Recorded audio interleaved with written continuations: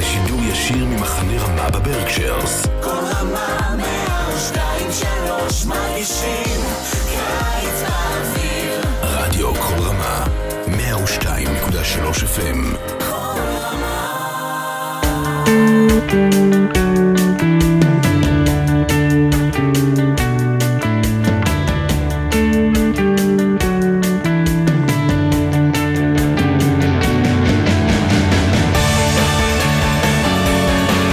Shalom and welcome to another edition of Parsha Talk of Rabbis Eliot Malomet. And joining me, my good friends, on my left, but maybe you're right, Rabbi Jeremy Kalmanofsky, Chesler, New York City, and in the bottom drawer today, Rabbi Barry Chesler of Solomon Schechter Day School of London. Before we begin, I want to give a special shout out to my mother. Today is her 90th birthday. 90th birthday, Diana Malomet, Mazel Tov. Happy birthday. I'm going to dedicate this Parsha Talk to my mother, okay, who's 90 today, and we're going to celebrate in Ottawa on Sunday. I'm going to fly up and have a beautiful day with my mother and many friends. So Mazel Tov.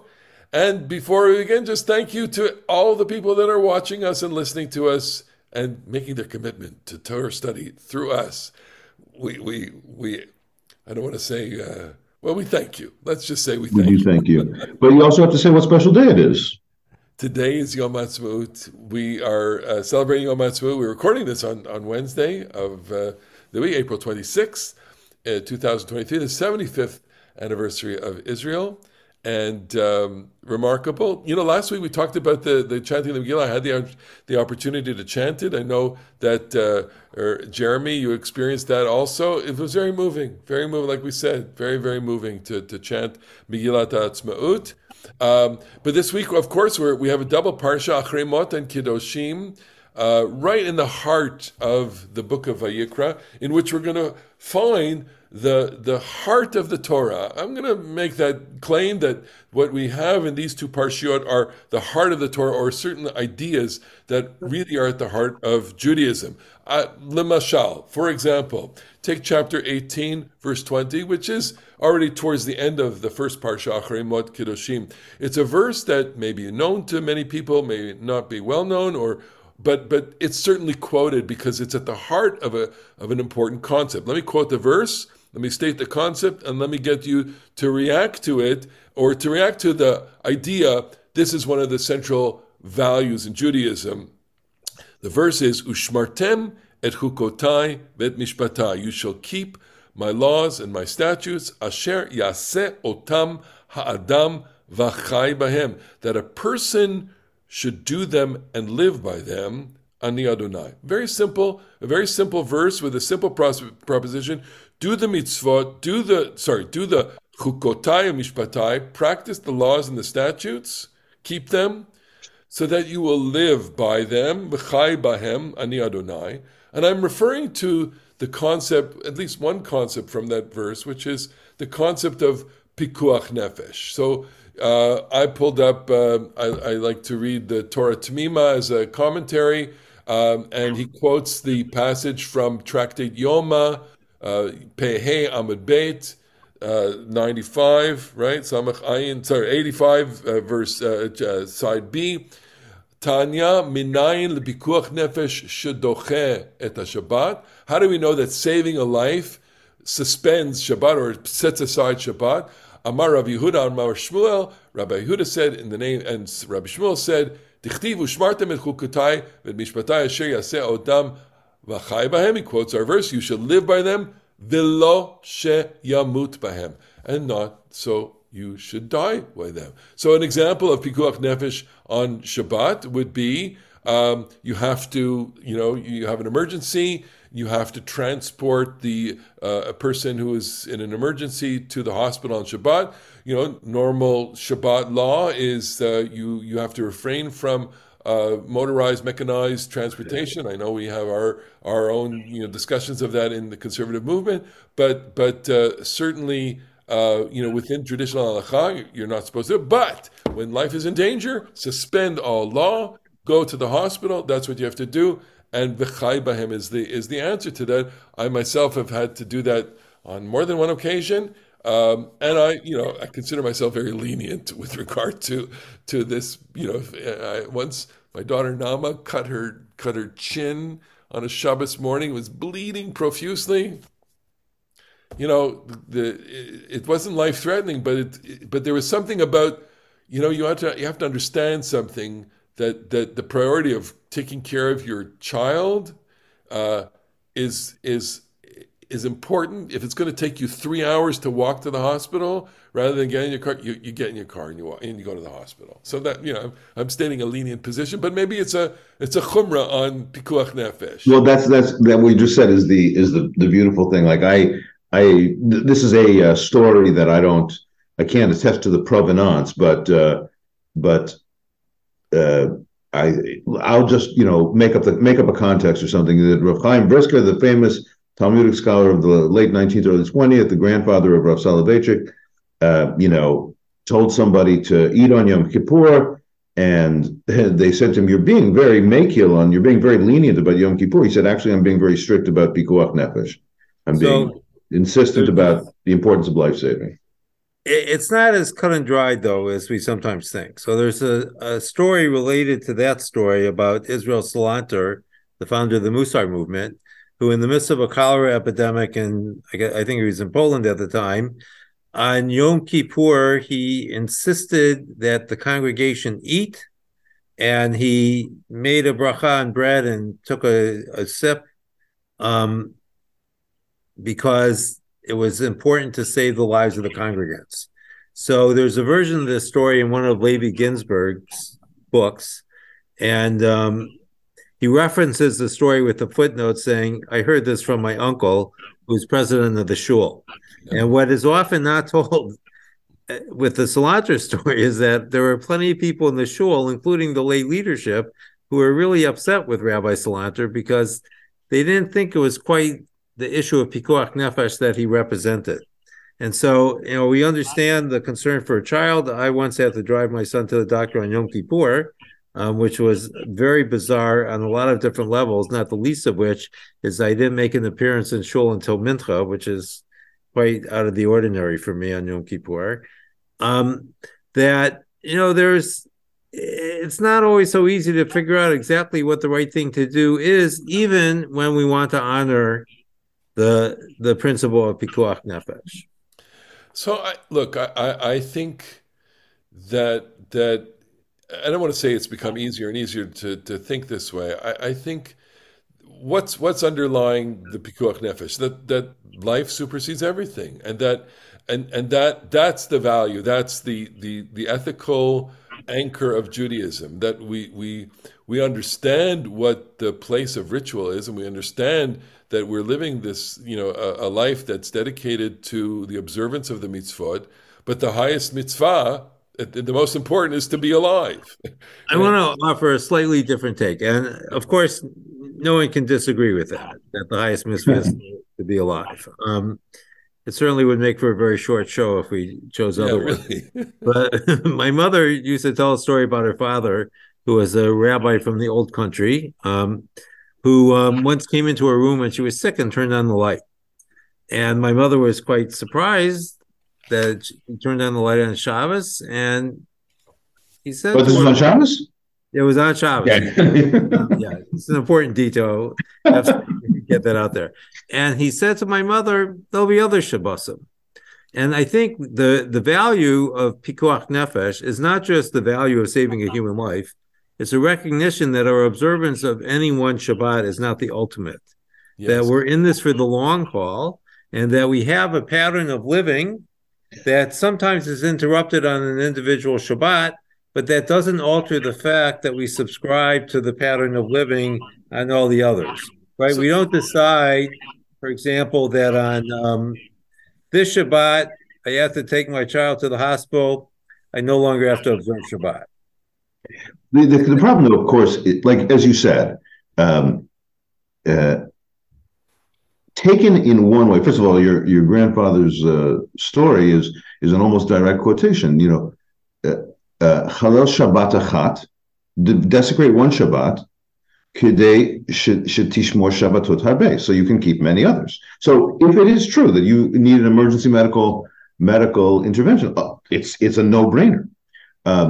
But this now brings us into some interesting questions, because number one, like, you could imagine somebody saying, and we all hear varieties of this in different things. Listen, saving life is really the most important thing, and health is really an important thing. So everything healthy becomes a mitzvah, and maybe I can whatever, buy organic chickens that aren't kosher, because that's healthy, that's life-saving. Right. Pikuach nefesh is an emergency situation.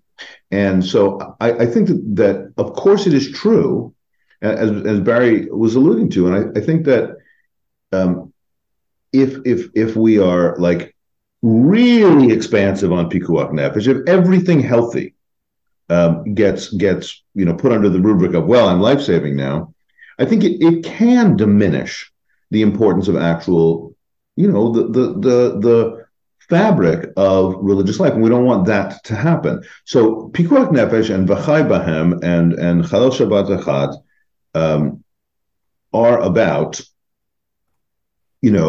certain emergency settings which set out the limits by which conventional observance, within which conventional observance happens. And I think that's like the proper proportion. Right. I just, this has been baked into me. I don't know if I told you the story. When I was Rosh Hashanah in Machane Ramah in Canada, we had a weekend. We used to do Shabbat Bayar, Linat Shabbat. We used to take the whole Eidah out for Shabbat. And so we made beautiful camp, and we got everything prepared for Shabbat. And you gotta tell people what Lina Bayar means. Going out, sleeping in the forest for Shabbat. Lina is sleeping, Yar is forest, and it was called the Linat Shabbat, having Shabbat in the forest. And so Friday night, Kabbalat Shabbat, going to sleep, everybody. And one of the campers has an asthma attack, and it was very, very bad. And we called the emergency, and I called the camp, because that's what I knew I had to do. And the director said, get in the car with the Rangers and take her to the hospital and come back. Come back. So I remember, in the first year we had our halacha class, and the assignment was to write a tshuva. So I wrote the tshuva on, if you go out to save someone, if you go out for pikuach nefesh, are you allowed to, return? And I answered that, of course, you are allowed, because and the reasoning was, if you hesitate to save the person because you think you're going to violate Shabbat, you're not doing anybody any favor, right? And the idea is that there should be no impediment to your saving the person, because that's the most important thing. And if the idea that you can't return means that you're not going to go out in the first place, that's going to imperil the life more. Yeah. So and I mentioned that on my rabbinical school interview. How about that? It was, and they let you in anyway. They let me in. That was right. Yes. So it's interesting because take an extra halacha class.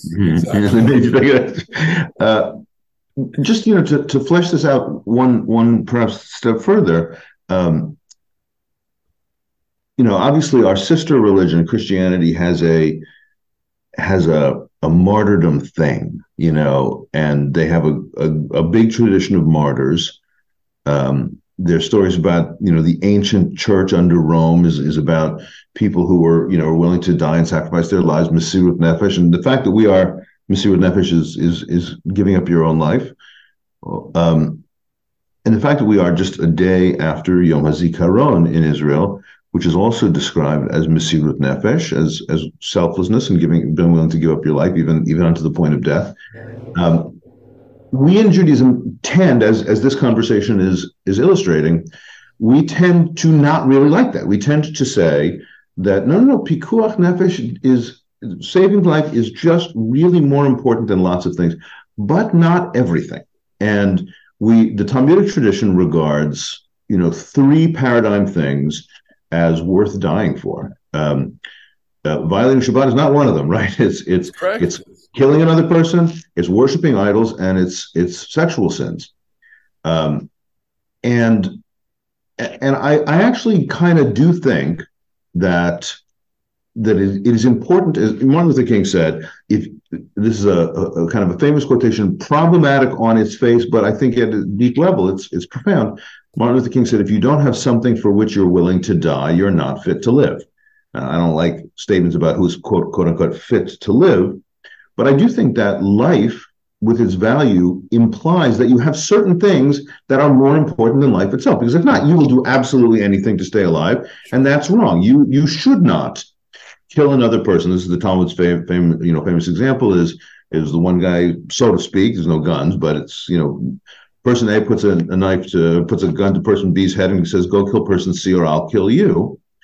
Person B is supposed to say, "I don't know if my blood is redder than the other person's, and no, it's not worth my life to kill an innocent person. I should prefer death over that." And I think that chas v'chalila, any of us are ever in the extreme positions of having to make choices like that. And yet I think that the idea of chai bahem, that you should live through the mitzvot and not die by them, has meaning because there is a limit in which it has meaning. It's not absolutely everything. I think that's an important way to frame it. All right, so why don't we move to Kedoshim, and just we'll put out the first verses of Kedoshim. Daber al kol adat b'nei Yisrael v'amarta alehem kedoshim to you. Speak to the entire congregation of the children of Israel and say to them, "You shall be holy, ki kadosh ani Adonai Elohechem, because I, the Lord your God, am holy." And those loyal listeners and viewers know that this is one of our top three verses in. This is like the Hey Jude of the Bible. This is like I can't get no satisfaction. This is like Born to Run of the Bible. This is the mission statement. Be holy, be holy. So our question really is on the whole subject of holy. You can't have the entire people be holy in the sense that the entire people acts as Kohanim, or is it what does it mean in terms of the world? This harkens to an early conversation that we had, which is Israel's role in the world or Israel among itself. What is it, and what does it mean to be holy? What does it mean? What is God saying to Moses here to tell the people when he says to them, "Be holy, Kedoshim to you," right? So I'll offer this interpretation, which is this goes back to before Sinai when God says to Moses, "Vatem tiyu li mamlechet kohanim v'goy kadosh." You will be to me a kingdom of priests and a holy nation. That Israel in the world is to act in a way as the Kohen acts in the people of Israel. So it's a nice analogy. As Kohanim are to Israel, Israel is to the world. What do Kohanim do? Kohanim administer and bring, they are the bearers of God's name in the community. They have their sanctified precincts. They do their rituals. They enable the people to perform and to live their holy life in all these spheres, and thus Israel, by bringing something of godliness to the world, acts in a priestly manner to the world. They are the Mamlechet Kohanim. And Kedoshim to you means be separate, be distinct, and live a way of life that enables God to be in the world. So your reactions to that, if you have. So it obviously makes a great deal of sense the way that you stated, Elliot, because it's very difficult to figure out what it would mean for everyone to actually be a priest in Israel. That we can't really have a society where everyone is a priest. And one of the things that we sometimes overlook is that the dimension of holiness is always a small subset of a greater phenomenon. So we could have a holy people as a minority amongst the majority. We could have a holy city in the country. We could have a holy temple amidst other buildings in that city. And we could have a Kodesh HaKodeshim, which is actually the smallest part of the temple in relationship to the rest of the temple. And I think in some way, perhaps this is a charge to be a significant minority. That the way that you're not looking to proselytize, as it were, but to illustrate by example how to live a life in the shadow or in the dimension of the divine.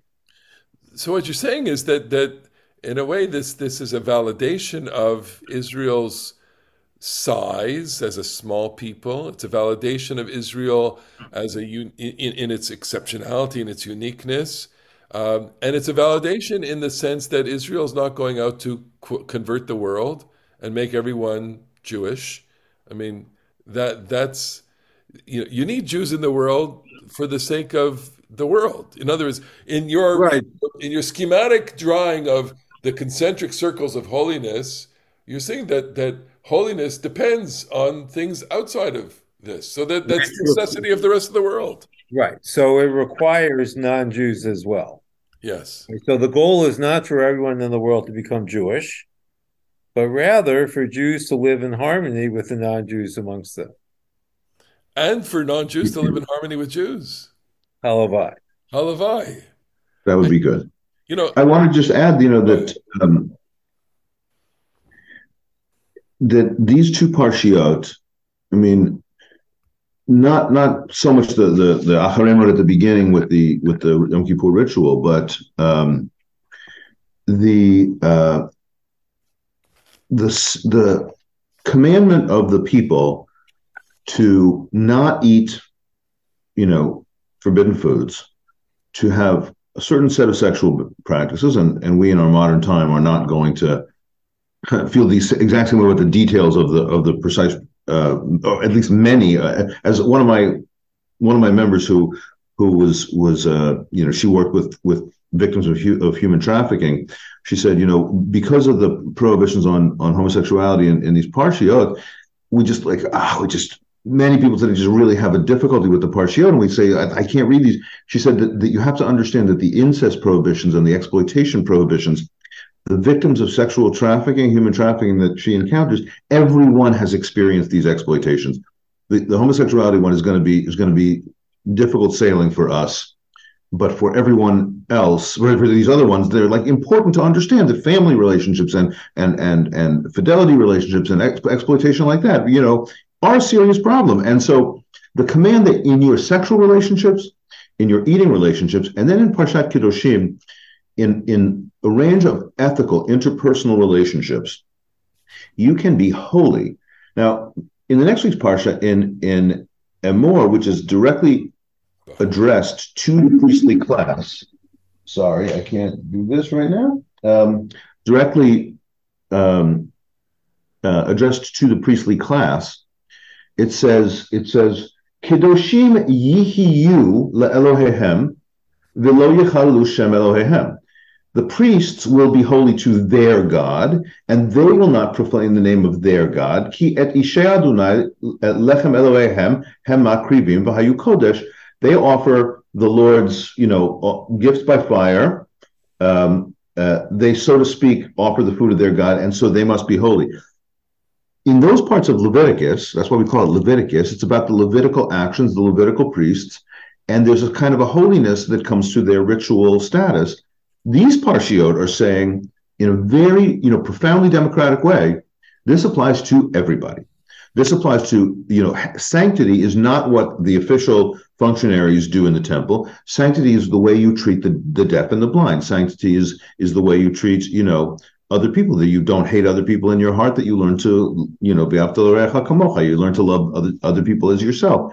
And so I would say that in addition to the dimensions about this, which relates to Israel and other nations, I think that these portions locate holiness, as it were. There's a kind of nuance or harmonic on the most of Leviticus that says temples are holy, rituals are holy, sacrifices are holy, ritual, purity and impurity, that's a dimension of holiness. And this part says the way we live together with each other in love and kindness, and not in viciousness and not in exploitation.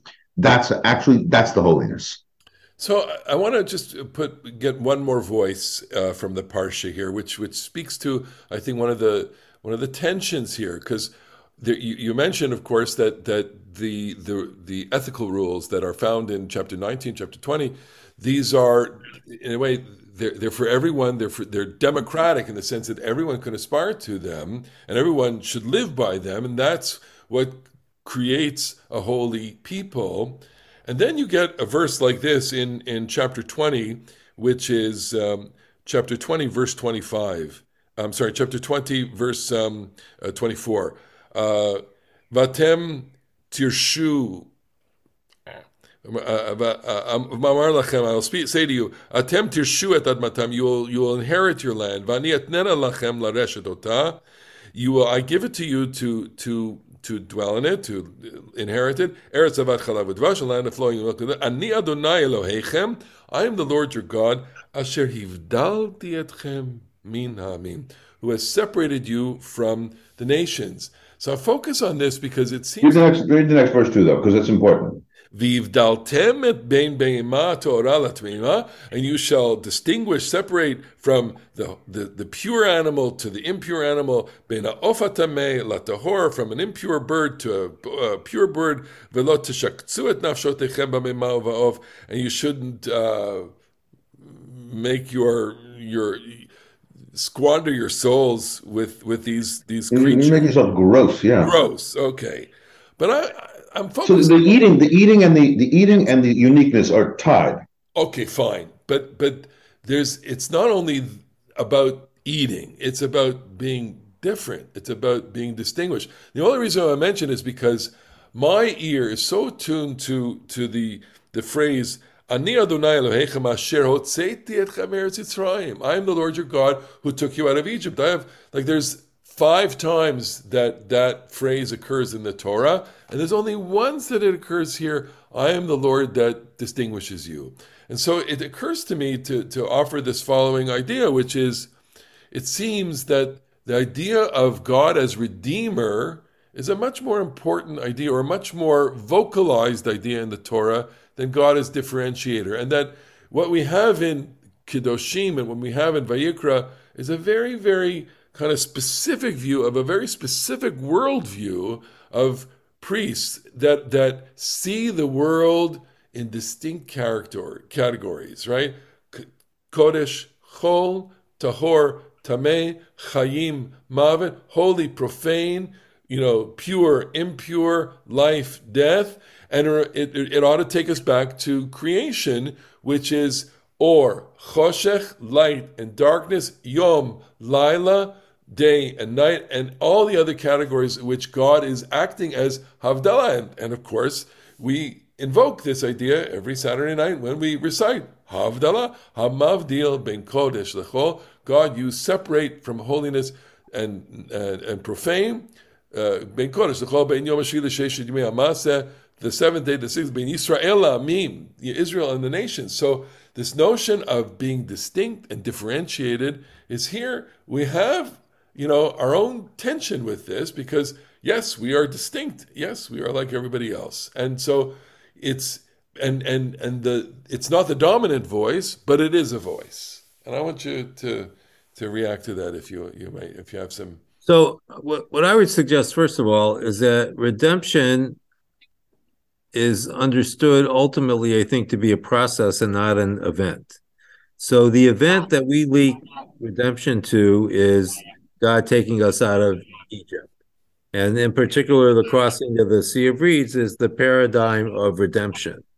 But redemption does not exist for itself, right? So the Exodus from Egypt in the original story in Shemot was in order to bring us into the land of Canaan, the land flowing with milk and honey. And in the context of our parashah, the purpose of redemption is to enable us to distinguish ourselves from other people. We need to live with them and live amidst them, but we also have to be separate from them. We can't be like them totally, because then we would give up our own identity. And, I'm reminded that for most of us, our core identity is somehow linked to the families that we grew up in. And there is no national family or international family where everyone is one. We are little distinct elements in the midst of a larger group. And I think that one of the things that we prize is that distinct identity, whether it's in our family of origin or family of choice, the one that we perhaps marry into and raise our children, or in the nation that we come to embrace as well. I think obviously there's no way to, this is almost self-evident, we have always been a very small people. We have always lived among much, much, much larger, more powerful peoples. And it's not, as the book of Deuteronomy says, it's not because you're the biggest people, because in fact you are the smallest. That's why I love you, because of your smallness. And so a huge, huge, huge part of Jewish social, instinct, I think, has been, we have got to be distinct. We have got to be different, because if we don't, we will just get completely swamped. And so maintaining that difference is highly important. And I do think it is highly important. And I think that, like many things, in the right proportion, that's incredibly salutary. In the wrong proportion, it's not so healthy. It can produce, bigoted and very negative attitudes towards, the word goy in the Bible means a nation. And over the time in Jewish history, it comes to mean a not nice thing to say about a non-Jewish individual. That happened, right? And I think that I want to have a strong, separate, bounded identity. Ethnicity means I am this thing, I am not that other thing, and you are that other thing, and you are not this thing. And I certainly favor kind of an endogamy norm. I hope that Jews marry Jews and raise Jewish families, and all that is true. And I hope that we don't go overboard and think that we're better than other people and that we're the chosen, and somehow the other people are inferior. And I think that's its own struggle. So let's bring it back in the minute or two that we have remaining to open up the hours-long conversation, which is, this is part of the debate that's going on in Israel, which is, what does it mean to be a Jewish state? And what does, is it just a state for Jews, or is it a Jewish state? And does it mean that we should be like every other, that Israel should be like every other state? Or does it mean that there's something unique or aspirational to the Jewishness of the state? Now, of course, we'll all get tangled up in can a Jewish state be a democracy? It's a Jewish state and a democratic state, and that's a very, very important and urgent debate right now. But are we ever going to be? Is it ever possible for Israel to be normal, to be like everybody else, or is it ever possible is it always going to be separate? This is really, obviously, as you said, this is at the very, very heart of the conversation. We have had that part of Zionist discourse that I want to be a nation like all the other nations, and isn't it going to be great when a Jewish cop arrests a Jewish gangster or something like that? And I suppose after everything that we've experienced in the different iterations of Jewish history, there is something special about being like all the other nations in that respect, with all of our any society's strengths and flaws. But in the end, I really am only interested. I think it only should capture our hearts, capture our passion, capture our most important moral commitments. If it is a country that is worthy of Jewish tradition and Jewish history. So before we start, I showed you this pun. Herzl wrote the book Alt Neuland, which is old new land, and there's an educator named Derek Perlman who calls it the Al-Tanai land, that it's a land that is on condition, and that the Torah really prescribes for us, the conditional attachment to the land. That and here we have it in clear, in other places in the book of Vayikra. You live by the rules, by the laws, and the land will embrace you. But if you don't live by the rules, and you violate the rules of the land will spit you out. The land will vomit you out. Parsha Shavua. That's 1828. Lo taki. Lo taki ha'aretz etchem. B'ta'amachem ota. The land will vomit you out if you defile it. Yeah, very powerful imagery here, because there's a sense of repulsion. So it means that the obligation is to be somewhat distinct and to live a moral life and to live an ethical life and to live a holy life. Those are the conditions that you live in the land. Of course, that's speaking in antiquity. We could translate that to modernity also, that there's a certain moral posture that has to be cultivated in the land, and that Israel, as the Jewish people, needs to be, in a sense, the Kohen to the world, or the Or Lagoyim, whatever metaphor you want to choose. Barry, you want to? So what I would suggest is that we judge countries, I think, by how well they live up to their values. I don't know that any country is really normal. I mean, we're used to thinking of the United States, at least for those of us who were born here, as being normal because that's where we were born. But are we normal compared with England or with France or other Western democracies? Canada. Or Canada, the northern democracy. Canada. Canada is normal. So what I think is important for us as Jews is that we live up to our Jewish values. Indeed. And that is the norm that would make us normal. Oh, but this like is the other people. It's adhering to the norm that our people have chosen over time. And this is why now I'm sorry for being, totally 2023 about this. That is why the arguments that are going on in the state of Israel about what it is that constitutes our Jewish values are so significant, because we have the not insignificant sector of society that thinks that Judaism, is ultra nationalist and has to kick out, everybody else and can be quite violent. And I think these things are repugnant, and they are not without, every heretic has their own proof text. They're psukim, they're marot, that the Kahanists can quote. So that's why it is so important that we actually have an argument about what it is that constitutes Jewish values. And it's not, and I'm not saying, that it's the left wing of the Democratic Party and everybody has to vote like an American in a blue state, something like that. But a real engagement with, not everything that is the flavor of the month for, quote unquote progressive politics is ipso facto Jewish values. But we are going to have to make an argument that is in fact rooted in Jewish texts and sources and ideas about what those values are, such that we should live up to them. Because you got those other guys over there saying that Jewish values are like Ahavat Haaretz, Kibush Haaretz, conquering the land, settling the land is the most important thing in the world. So that's the Jewish values. We got to live up to the Jewish values and build Jewish settlements in every inch of the land. That's not exactly where I'm coming down. Also, well, we started the conversation. We're never going to end the conversation, that's for sure. But we got to come to an end now. And we hope that people watching and listening to us will have stuff to talk about, because there's just no shortage of things to talk about from this parsha. And as usual, we thank you for watching. Thank you for listening. Thank you for spending the time with us. We want to wish everybody a beautiful Shabbat again. Chag Sameach. And keeping it going. Keeping the conversation going. We'll join us next week for the next edition of Parsha Talk. Shabbat Shalom.